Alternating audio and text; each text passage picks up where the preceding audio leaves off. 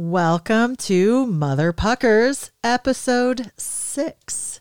I'm Julie Bardowski. So far, I am crushing my New Year's goals, from getting this podcast started to getting things done at my day career. And I've showered at least 4 times a week. And thanks to the MC Hammer commercial, I was also able to pay tribute to my 2016 New Year's resolution, which was learning all the dance routines of the top 5 nominated dance video of the year for MTV's first award show. So think Paula Abdul, Milli Vanilli, and MC Hammer. So I was able to show off my hammer time, to the complete embarrassment of my son, which is an everyday goal of mine, not just once a year. Here's hoping that you are 1/12 of the way through your resolutions as well, since it's February.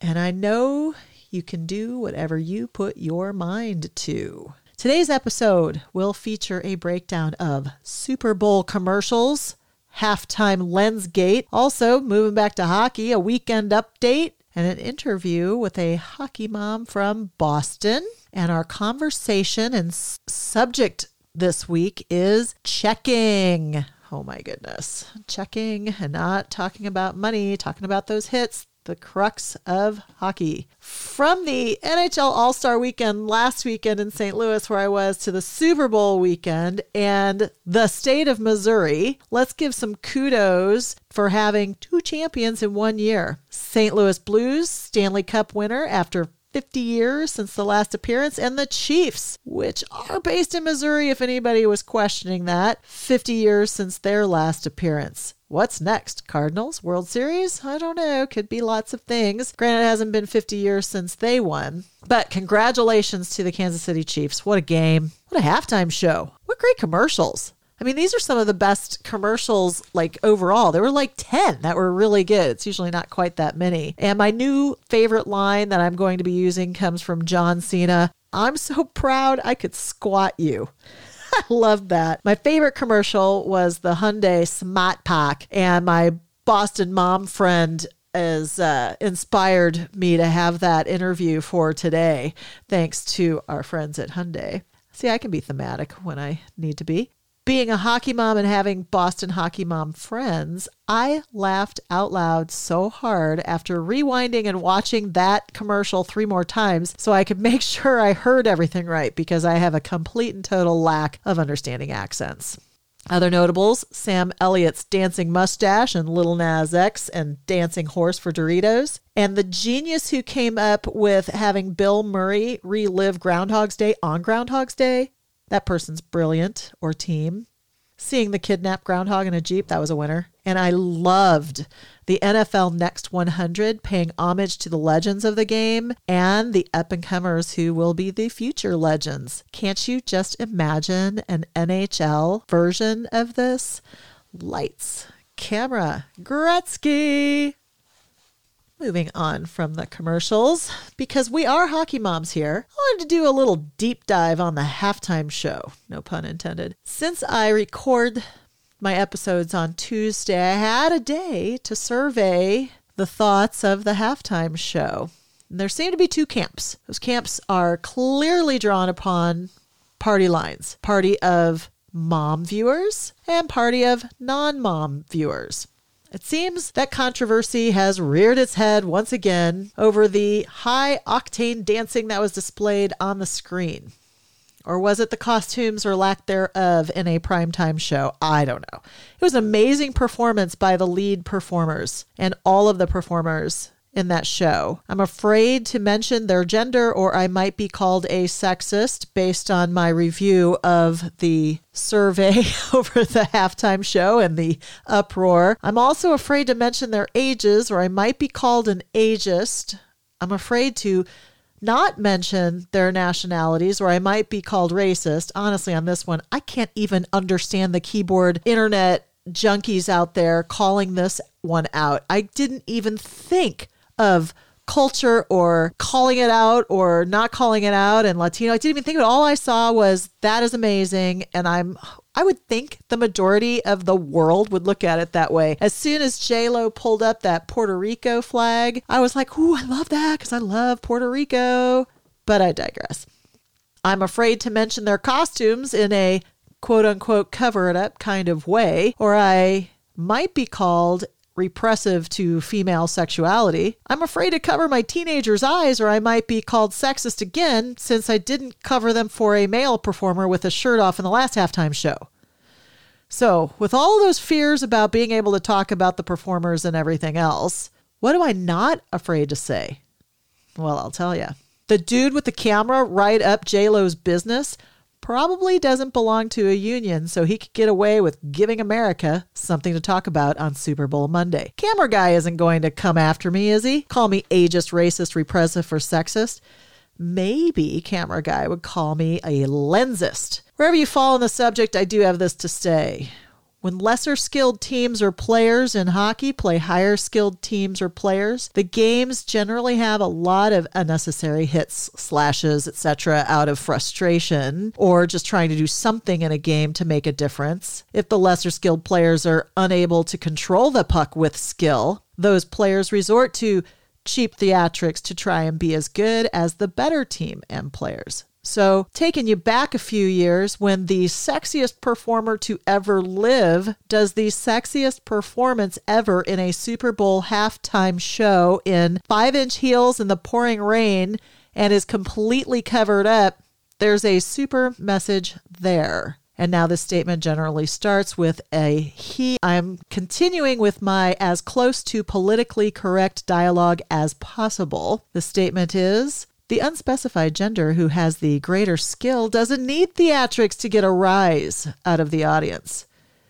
Granted, when Prince did that performance, he set a very high bar to compete with. He was like the Gretzky of performance and musicianship in Super Bowl halftime shows, amongst many other performances. Enough Lensgate 2020.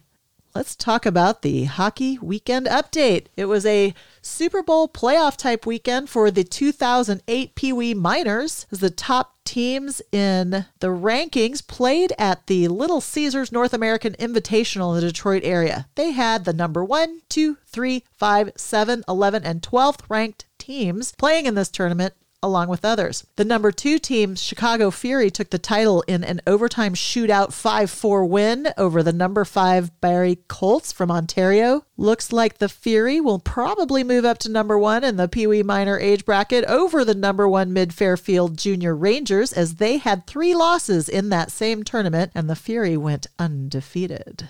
In the 18U category, Shattuck St. Mary's came back from 2 earlier season losses to the St. Andrews College Saints Prep from Canada, and then 1 loss to that same team in the tournament, to then finally win the tournament with a 5-3 score. So Shattuck stays atop the 18U Prep League this week.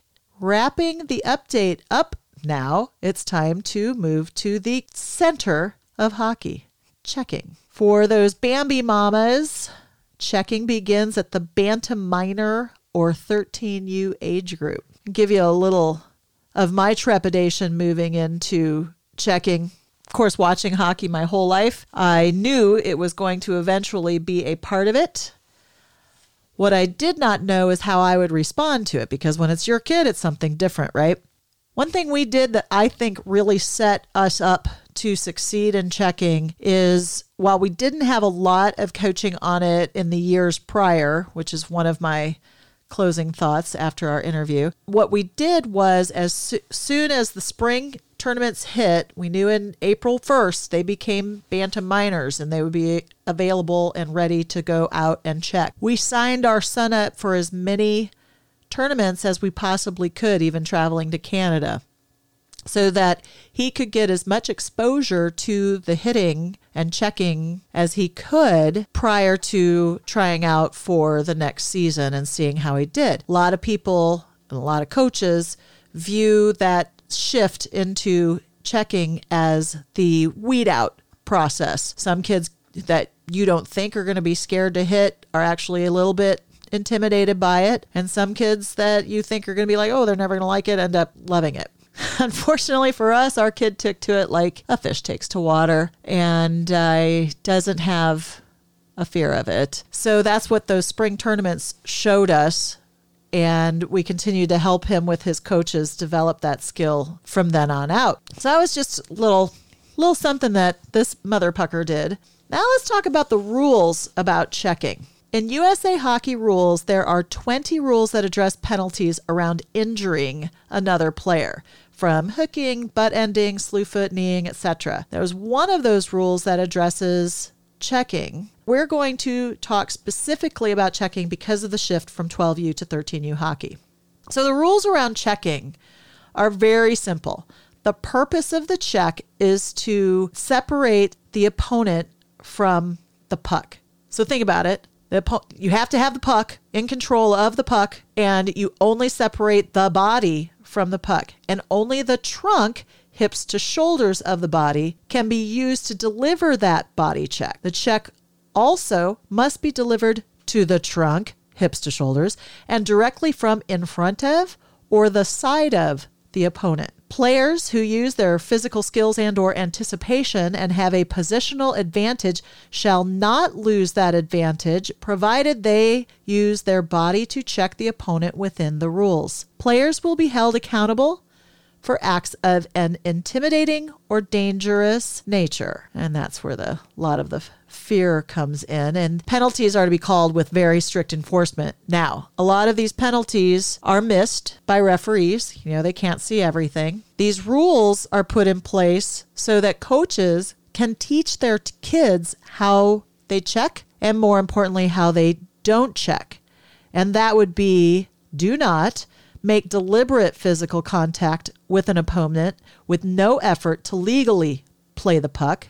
Do not use overt hip, shoulder, or arm contact with the opponent to physically force them off the puck. And definitely do not impede the progress physically of the opponent with hips, shoulders, or torso without establishing legal body contact and not having any intent of playing the puck. So the key for coaches from the rules here is to teach your players to play the puck. Now, the biggest no-no in checking is checking from behind.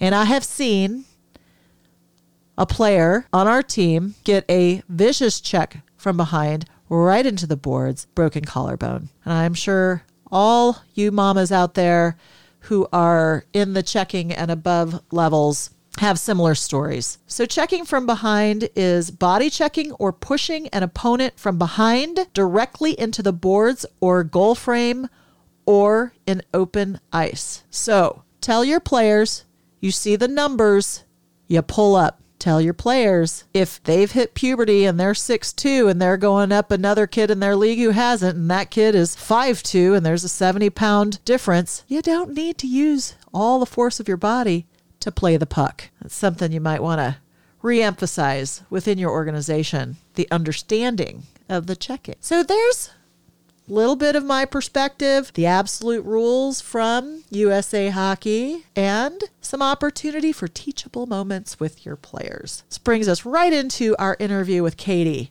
She's a mom from Boston who is a hockey playing mama. She played through high school. She has a son who plays. She is coached, and she knows her way around a hit. So we had a nice little conversation, and I bring it to you now. Well, as promised, I've got Katie. We're both first-year Bantam moms. Katie, with her experience in hockey and her knowledge, will be able to share what it's like to hit. I remember last spring when we were playing in some of the CCM tournaments, and it was the first time that they would be hitting. And the 3 months preceding, I kept asking our coach, we need to start teaching them things to hit. But from what I hear from you, 3 months isn't even enough. They should be teaching hitting at a much younger age. What do you think? My feeling, I believe, like in the sport and the culture of the sport, and I just, hitting's part of the game, separating the man from the puck, and I don't think it should ever be taken out of the game. Neither should fighting. Right. I think it's just the culture of the sport. I think it's... Well, it keeps things in line. I mean, Right. it stops it from getting out of line. As much as you've got the refs there to take control, you've also got the players out there who are able to keep things in check as well. This year, for like our team, I would say we've had more injury Yeah. than us too. any other season, and I think there's never been a bigger size difference that I've seen. Well, and that's part of the problem. Oh, hey, let's go ahead and have them start hitting right when half the kids are hitting puberty and they're 170 pounds, and half the kids haven't even started and they're 100 pounds. And let's just put them on the ice together on blades with sticks and boards and see what happens. Right. I think that because there's not a lot of contact early on, right, a lot of kids linger around the game who maybe would find other interests, like in other sports, and then it's introduced to them, and maybe they're the ones who've grown. I just think it would be a weeding out process that would be far happen more earlier than Bantam. I think it would be a weeding out process long before. When you're getting bumped at 5 and you can't go down the length of the ice, and you know what I mean, the glory's gone and all that individuality is, you're either just playing because you love to play, or you're not. And I think you can figure that out pretty quickly. And some of these kids are definitely hiding in their size. Like for some of the bigger parents I've talked to, like face to face, they've been like, oh, my hitting hasn't really affected my son. I'm like, his kid's 6'2". Right, there's a reason. My kid's 85 pounds. Like he's broken his ribs, broken his wrist. Yeah. And I'm not like, I signed him up, like he wanted to go, so I'm not afraid for him in any capacity. But what a shame it would be if a 13-year-old made another mistake with another 13-year-old and that kid wasn't able to play anymore, or concussed to the point where they're out. They should be out as long as that kid's out. I mean, it's a huge responsibility to give a 13-year-old. It is, and especially when they're just are turned on to start hitting, and the hits from behind in particular. Right. How you don't see those numbers on that jersey and you don't pull up or ease up, I'll never understand that. And it's interesting, though, because the new rules are in place on hitting, but I'm not seeing the refs really enforcing separate the body from the puck. They're right. I mean, I think even like when a player makes a pass and like the puck has moved on from the player and they finish their hit, which is right in a lot of cases, right? Because then they could pass it back to that person. Are they really separating the guy from the puck at that point? I mean, it's really to the discretion of the refs, and that's a whole nother topic, but who's really having any oversight on them? They're paid participants, the refs, the coaches, the volunteers. A lot of like their input is like, as volunteers, they're like overlooked, you know what I mean? There's no like discussion, there's no conversation about how things are going to look before they get on the ice, you know? This is what's expected. They don't tap gloves, let's say, like in a boxing match where they're like, I expect a clean fight, you know? It's like, you get out there and you know the rules, but it would be interesting if the refs would lay out and say, these are the things we will be looking for to call.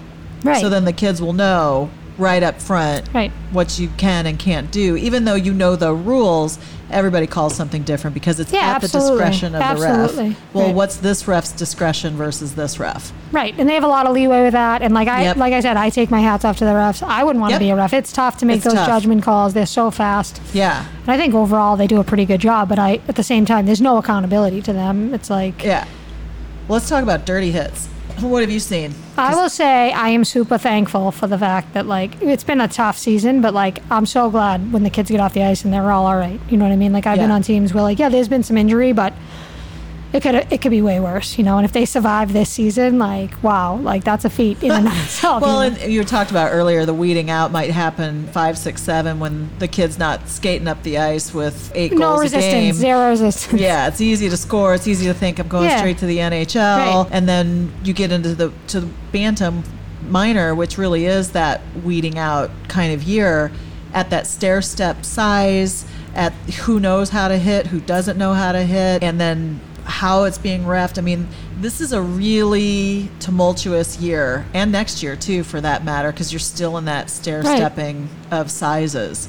Yeah, I think it's just like it's the first step of the weeding out process, because I think some of the kids that don't like the contact, lucky for them, they've grown. Yeah, or they're nice and safe, or you know what I mean. Or they're afraid and they stay away from it. But also they're big and they don't even have to. Or some of the smaller ones, they're going to stay away, or they're not going to really mix it up. So. Yeah, it's just the first phase of like this, you know what I mean? This growth process or this development process. I think the more terror was on my side than my kid's side, because for months I was just terrified. And I tried not to tell him or admit to being afraid. Oh my gosh, you're going to get hit. You're going to get creamed, because he's on the smaller side. When those first games were happening up in Canada, and it was a fish out of water, or a fish in, how do I say that? It's like he was comfortable. It was like he was made for the hitting game, and I was kind of relieved. No, I was like, damn it. That means I'm going to have to watch this more and more and more, because I thought that would weed him right out, that he would not take Maybe to it. He won't like the hitting. No. Yeah, you got that wrong. He loves Do you know it. him? Yeah. I met him a few times. He's pretty competitive. I know, right? It's pretty intense. Maybe it was me just hoping for Yeah. him not wanting to like it. But Nice try. he does. So, yeah. Well, I think that it's interesting because you do get in these situations with other parents from other teams and you see the hits. You know the kids and you know the kids on your team if they're kind of being jerks about it. But, oh my gosh, hearing them just go, ah, Right. ref, make that call. You know, and maybe that's just somebody who just went little tippy tap Yeah. on her back. And you're like, what are you talking about? Those are the fun times in the stands. I stand by myself, Julie. Oh, you have that intentional isolation too? I can't stand with anybody. I think it's fun though to watch. It is fun. It is. The hockey fans are nuts. You know They're that. That's crazy. just like, I'd rather stay to myself and like laugh privately, and I don't want to laugh at anybody. You're laughing like, at us. Laughing to myself, Julie. I'm not laughing. I don't want to like, I don't know. I think it's learning. I think like when your kids out there, like they're scared and they're passionate and they're, you know what I mean? Like everyone's emotions high, competitive, Super and like, high. I don't know. Yeah, it is funny, but it's like, it's funny from a distance because it's intense up there. You know, It the is. hockey parents are like, they're tough. They're a tough crowd. They are a tough crowd. And we're part of it. Yes. Have you ever been us. kicked out of a game then, or is it because you stand by yourself? Oh, golly.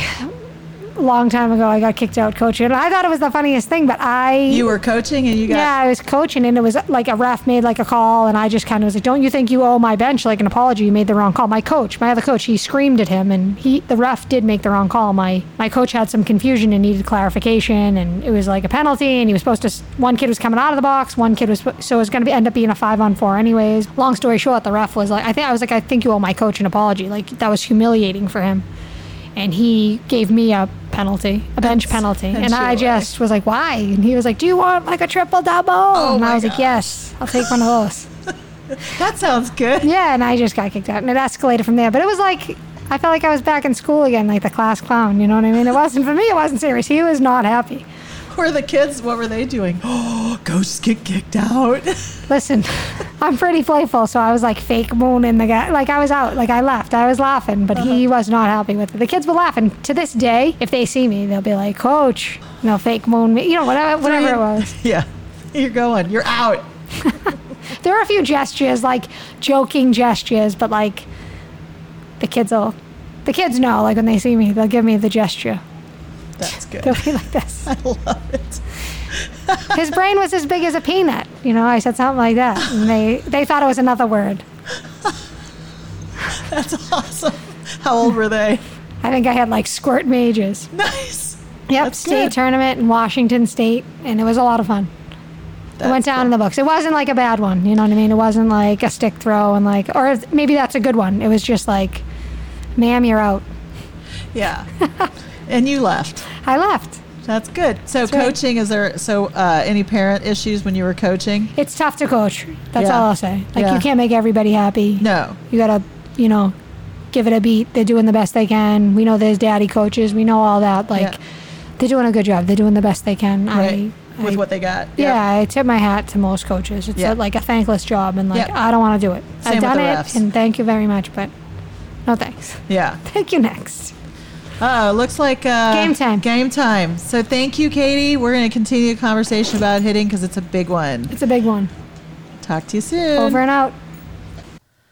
Well, that was fun talking to my friend Katie from Boston. Our kids played each other, and as we were talking about checking, her son lit my kid up. He fell, and it was awesome.